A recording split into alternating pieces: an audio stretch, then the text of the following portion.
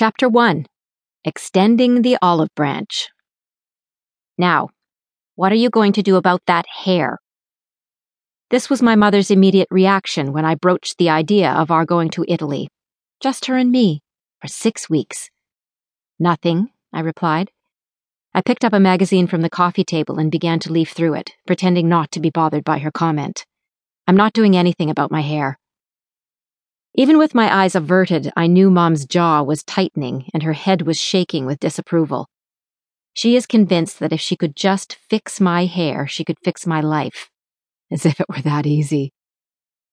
Mom is 5 feet 2 inches short with a soft, plump body and a round face that exudes a charming, effervescent sweetness. Beneath that sugary exterior, however, is a tough cookie. Imagine, if you will, a cross between Queen Victoria and Hyacinth Bucket. It's pronounced bouquet, dear, the fussy social climbing character on the Britcom Keeping Up Appearances constantly reminds people. She has a thoroughly determined personality, my mom.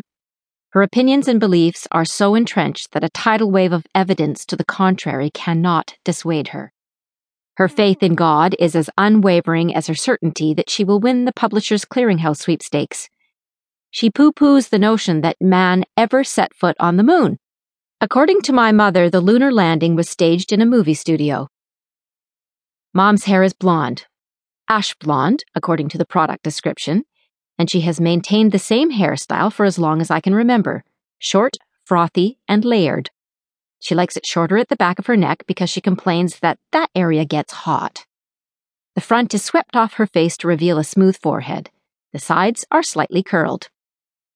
To my mom, a tidy hairstyle signifies order, control, maturity, the very qualities, coincidentally, she feels I lack. And she trots out her theory like a religious dogma at every opportunity. Whether watching TV, stopped at a traffic light, sitting in a church pew, reading the newspaper, or getting groceries, my mother monitors the world's hairstyles. No one escapes her appraisal. The Queen? A bit too severe. Adolf Hitler? I hope he shot his barber. The woman in the street? That style does nothing for her. Robert Redford? Perfect. Wander into my mother's range of vision and you'll get an immediate, no-charge assessment. Men I have dated and introduced to my mother have been accepted or rejected, mostly rejected, on the basis of their hair. I didn't know whether to let him in or sweep him off the doorstep. That hair! Or, you tell him that he's not sitting at my dining room table unless he gets a haircut. Or, he'd look much better if he parted his hair on the side. Or, his hair is his best feature, and that's not saying much. On rare occasions, she has confided, "Oh, I do like his hair." The guy could be a serial killer, but that would only register as a minor concern. To my mom, hair is the yardstick by which civilized people are measured. And that includes me. She scolds me if my hair drifts into my eyes. Get it off your face. For not getting it cut short enough. I hope the hairdresser paid you for that cut. Or for not having age-appropriate hair. A woman your age should have a neat, smart hairstyle. When she spots an agreeable style in a magazine or in a shopping mall, she shoots me a baleful look and says, "There's a nice style for you."